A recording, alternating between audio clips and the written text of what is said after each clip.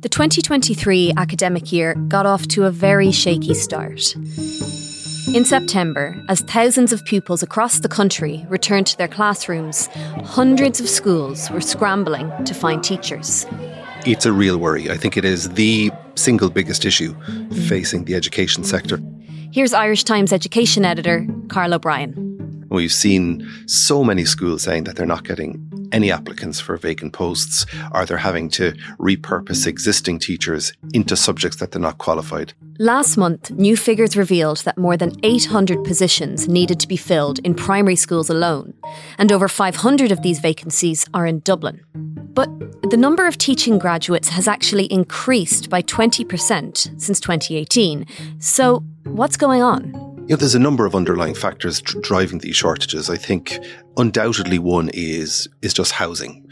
Another factor is the economy. We're at full employment. There's skills shortages right across the economy, and education is no different. Then there's a demographic bubble. Big growth in the number of teenagers at second level schools, but there hasn't been a corresponding increase in the number of teachers necessarily. And then I think another factor is this move to reduce pupil-teacher ratios in schools, which has been very positive, particularly at primary, but that ends up using up that available pool of teachers, particularly at primary level. And despite the shortage being at crisis point, it's largely a hidden problem. Because schools don't want to admit that I don't have a qualified maths teacher, I don't have a qualified Irish teacher, because it makes them look bad relative to the school next door. This is In the News from the Irish Times. I'm Saoirse Pollack. Today, crisis in Irish schools. Where have all the teachers gone?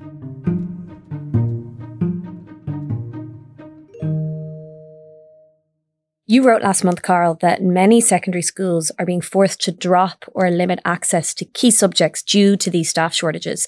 These subjects are maths, woodwork, construction studies, Irish, biology, home economics and chemistry.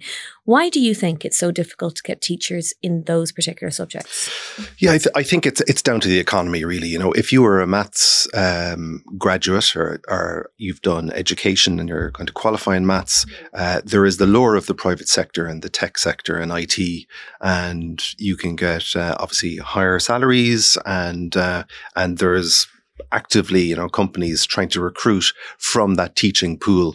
So that's a big draw. Similarly, if you're a home economics teacher, the food sector is promising, higher salaries. And if you're in languages, there's a lot of jobs out there across the sector, particularly abroad. So it's really down, I think, to the economy and skills shortages elsewhere, pulling from that pool of teachers that are there. And this is kind of one of the reasons, this is apparent contradiction. We've never had so many teachers registered on the teaching council. So they are the teachers who are qualified to teach and are listed as being available for work in theory. But a lot of these teachers do get lured into other sectors, but you will stay on the register on the chance that maybe you might return to teaching in the future. So on the one level, it looks like we have a massive pool of teachers. In reality, it's actually quite a bit smaller. Yeah, and I mean, the number of teaching graduates has increased by 20% since 2018. But the housing crisis is exacerbating these teacher shortages. Can you tell me a little bit more about this? Is this all over the country? Is it certain cities? Or is it really just Dublin, where prices are particularly high and housing has become so inaccessible? Yeah, it is, I think, most acute in the greater Dublin area and the other major urban centres. And schools have been noticing this for a few years now. So teachers, particularly younger teachers, they may have had a job, but then they realise that it's very difficult to make ends meet with the cost of rent, and the prospect of buying a house is ever more remote in a lot of these areas. There's also a lot of teaching graduates are from outside of the Dublin area. So there's this big draw back home, if you like. And they're seeing that an awful lot. And they're also seeing it not just with the young teachers, but those teachers who are more middle-aged and who are maybe buying their homes or starting families. They too, in many cases, are moving elsewhere, or maybe they've lived in the city, but they bought on the edge of the city and they find the commute is far too long to get to school in the middle of town. So they end up looking for a job closer to home. So all of these factors, I think, are contributing. Carl, what about all the teachers moving abroad to places like Australia, New Zealand and the Middle East? This is often referenced as the main explanation for our teacher shortage. But it's not as simple as that, right? I mean, how many people are actually leaving, and do they stay away, or do a lot of them end up coming back? Yeah, we've no real way definitively of saying how many are leaving and how many are necessarily coming back, because again, a lot of these teachers will stay on the Teaching Council register and they will go abroad. Okay. So also there's no register of showing exactly how many leave, but anecdotally we know from a lot of the agencies that supply teachers, they will say that there was a post-COVID increase. There was a pent-up demand for teachers who did want to go abroad, but not massive, So, the places that are in demand are, the Middle East, particularly, where there's tax-free salaries in some cases. Sometimes accommodation is included as well. Also, countries like Australia, New Zealand, the UK has always been a draw as well.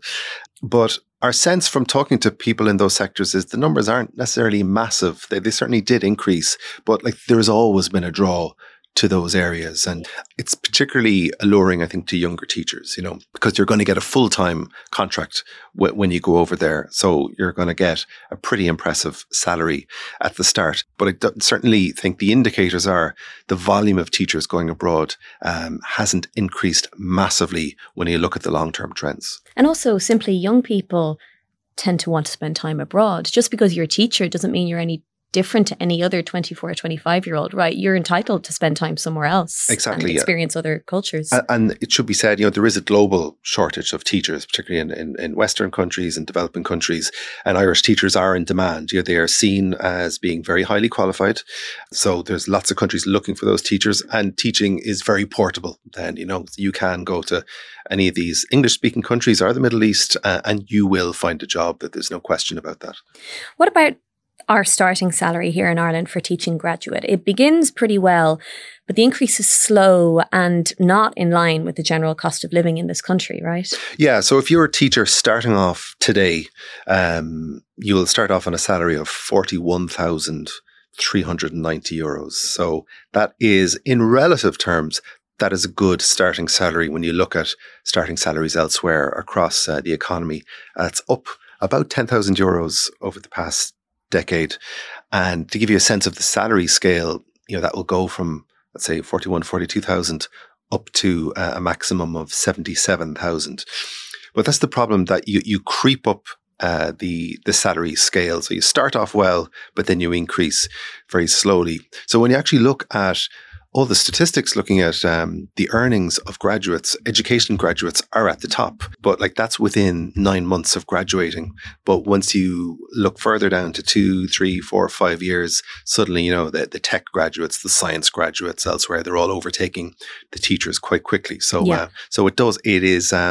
It's a good salary, absolutely starting off, but it does take time. But I think there's no question though, within teaching, it has suffered from the downturn. And you had this issue of a two-tier system of teacher pay. So you had teachers who were hired prior to 2011 were on a higher salary scale than teachers hired after 2011. And that was a real weeping sore at the heart of the teaching profession, because it led to huge sense of grievance and unfairness. There was a lot of negativity around commentary around going into teaching. Now, I think that two-tier pay gap has really effectively been remedied now. The gap has been bridged. At least that negative narrative around the salaries in the teaching profession have disappeared for in some respects, not all respects. But I think the teaching unions remain powerful, and ICTU does remain powerful. So I think it would be interesting to see, will they be able to secure pay increases to keep in line with inflation? They've tended to there or thereabouts to secure that in the past. I'd be surprised if they don't get it in the forthcoming pay deal. What does this shortage say about how young people perhaps view a career in teaching and the progression options that exist? Yeah, I think teaching is still an attractive, high-status profession in Ireland, and we are very unusual in that sense. Most countries around the world, it doesn't have the status that it has in Ireland, and we've always placed a high value on education. I think that is still the case, and I think what makes us unusual is that if you look at the CAO, the points requirements for teaching are particularly high, and that's because that shows you the level of competition that there is there. And even if you look at second level, the CAO applications to teach at second level were up 14% this year. That was on the back of about a 10% increase the previous year. So, students do want to be teachers. There's no question about that. The problem is when teachers graduate, that there are now these many other options in the private sector to go to, which aren't necessarily teaching. Career progression has been an issue within teachers. So during the economic downturn, they cut a lot of these middle management posts, or posts of responsibility, as they're called. And that gave, that was a good salary increase for lots and lots of teachers, but that was kind of cut out of the system for a long time. That is being restored now, bit by bit. So there's about 1,000 of these posts being restored across the education sector this year. It's still not catching up with what it was pre the economic downturn, but it's certainly getting there. But I think that is definitely an area which will need to be addressed, is making teaching to continue to be attractive during that mid-career period. Because, if you're not a vice principal or a principal, your salary will be falling behind a lot of your contemporaries. So that's an issue I think they will need to address. You mentioned that teacher shortages is an international problem in the Western world, and it was reported last month in the UK that newly qualified teachers are also moving abroad for work because of abject pay and conditions in the schools at home. Finland has also reported a severe shortage of teachers. Where else does this problem exist, Carl? And what does it say about respect for the profession in general internationally and where it's at outside Ireland? Yeah, I think if you look at, the OECD does an education at a glance study every year, and it looks at teacher salaries in the round. And Ireland is considerably above the average on that. And there are other countries which are paying high salaries, like Germany, for example, Luxembourg. And you will find, generally speaking, countries that will pay high salaries and that have good career progression are less affected by teacher shortages, and those where the salaries are lower and they don't have the same career progression, it is a bigger issue. And you see that, I think, when you look around the Western world particularly, So I think the Irish teaching shortages are not as acute as they are in other parts of the world. So I think the teaching shortages are alarming in Ireland, but I think it is far worse in many other countries, which for a long time have been struggling with this issue around status of teachers. And particularly if you look at the UK, I think it's very, very different. The teaching profession is regarded differently. It's not as sought after among school leavers. And if you look over here, we're seeing a much higher caliber of student who wants to become a teacher. And also the salaries are considerably better in Ireland. Even if you look, for example, in London, there's what's called a London waiting. So teachers there will get a premium on top of their existing salary. And even at that level, they're still earning less than the starting salary for a newly qualified teacher in Ireland. So I think all of those things should be kind of borne in mind in terms of the scale of the problem that we're facing in Ireland versus other countries. Coming up, what's being done to tackle this shortage? I'll continue my conversation with Carl O'Brien after this short break.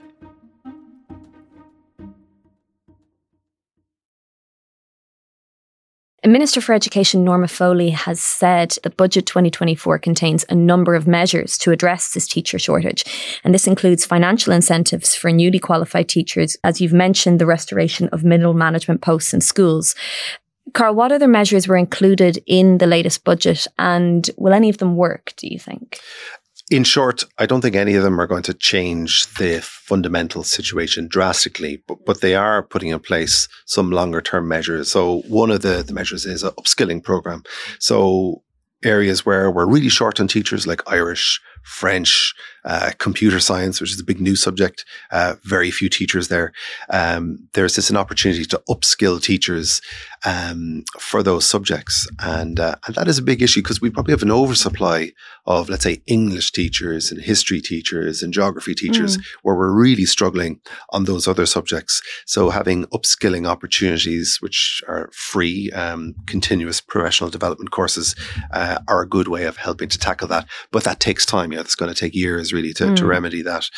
We also had, that the money off the teacher qualification. So that's called the PME. That's the Professional Masters of Education.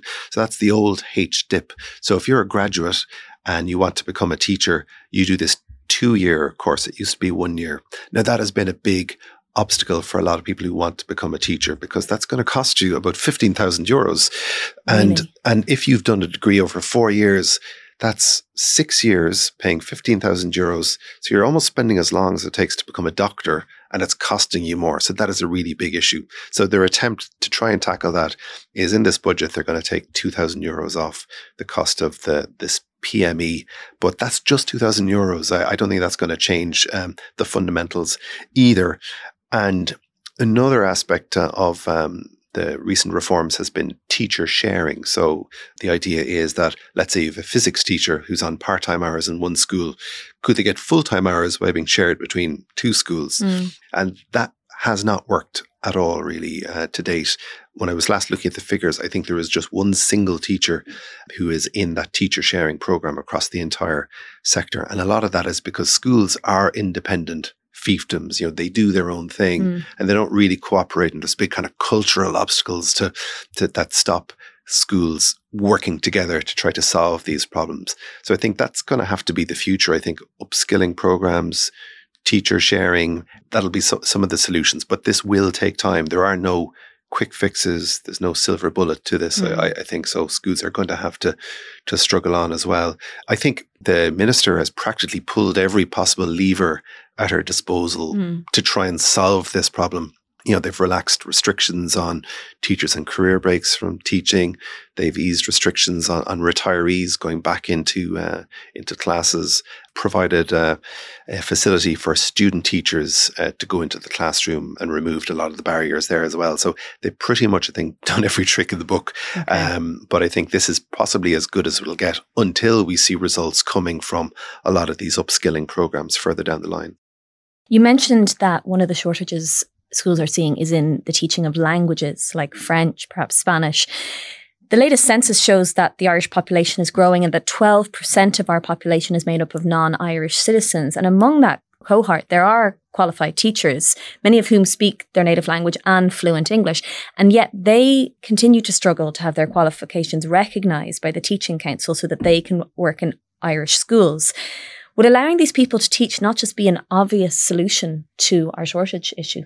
It would. It's not going to solve the problem, but it certainly is an avenue that should be addressed. And this has been a problem that teachers who've qualified abroad have real problems getting their qualification recognised in a timely fashion. It's legendary, the amount of red tape and bureaucracy involved in trying to get your qualifications recognised in Ireland. However, I think if you talk to the Teaching Council, they would say, listen, we have made a lot of measures to make it easier for these teachers to register. We've streamlined a lot of processes. We've also changed rules that, for example, there was a rule that if you hadn't completed your induction after you qualified abroad, it was almost impossible to teach in Ireland. They've now allowed you to complete that induction in Ireland. So little measures like that have helped. The lack of teachers in Ireland is really just part of a wider story when it comes to public sector jobs. We're also short on Gardaí, doctors, nurses, social care and childcare workers, bus drivers, and even civil servants. So does Ireland actually need to develop a more Northern European model of public services and accept that this will mean the tax levels prevailing in this part of the world? Yeah, I guess they're big questions, aren't they, for society, like on the Nordic style, lots of policymakers and think tanks advocate a Northern Scandinavian style tax approach. The voters to date haven't followed through on that. So there hasn't been that willingness, I think, to pay extra tax for that, So unless that changes, I think we are saddled with this system where maybe the public sector will struggle when the private sector is booming. But then by the same token, when there is a downturn, suddenly jobs in the public sector are like hen's teeth. So there is this kind of cyclical thing, which I think we're saddled with really in Ireland, unless there's some dramatic change in what voters really want in terms of when it comes to their priorities at the ballot box. Carl O'Brien, thanks so much for your time today. Thank you. That's all for today. For more reporting on education from Carl O'Brien, subscribe at irishtimes.com/subscribe. I'm Saoirse Pollock, and this episode was produced by Suzanne Brennan. In the news, we'll be back tomorrow.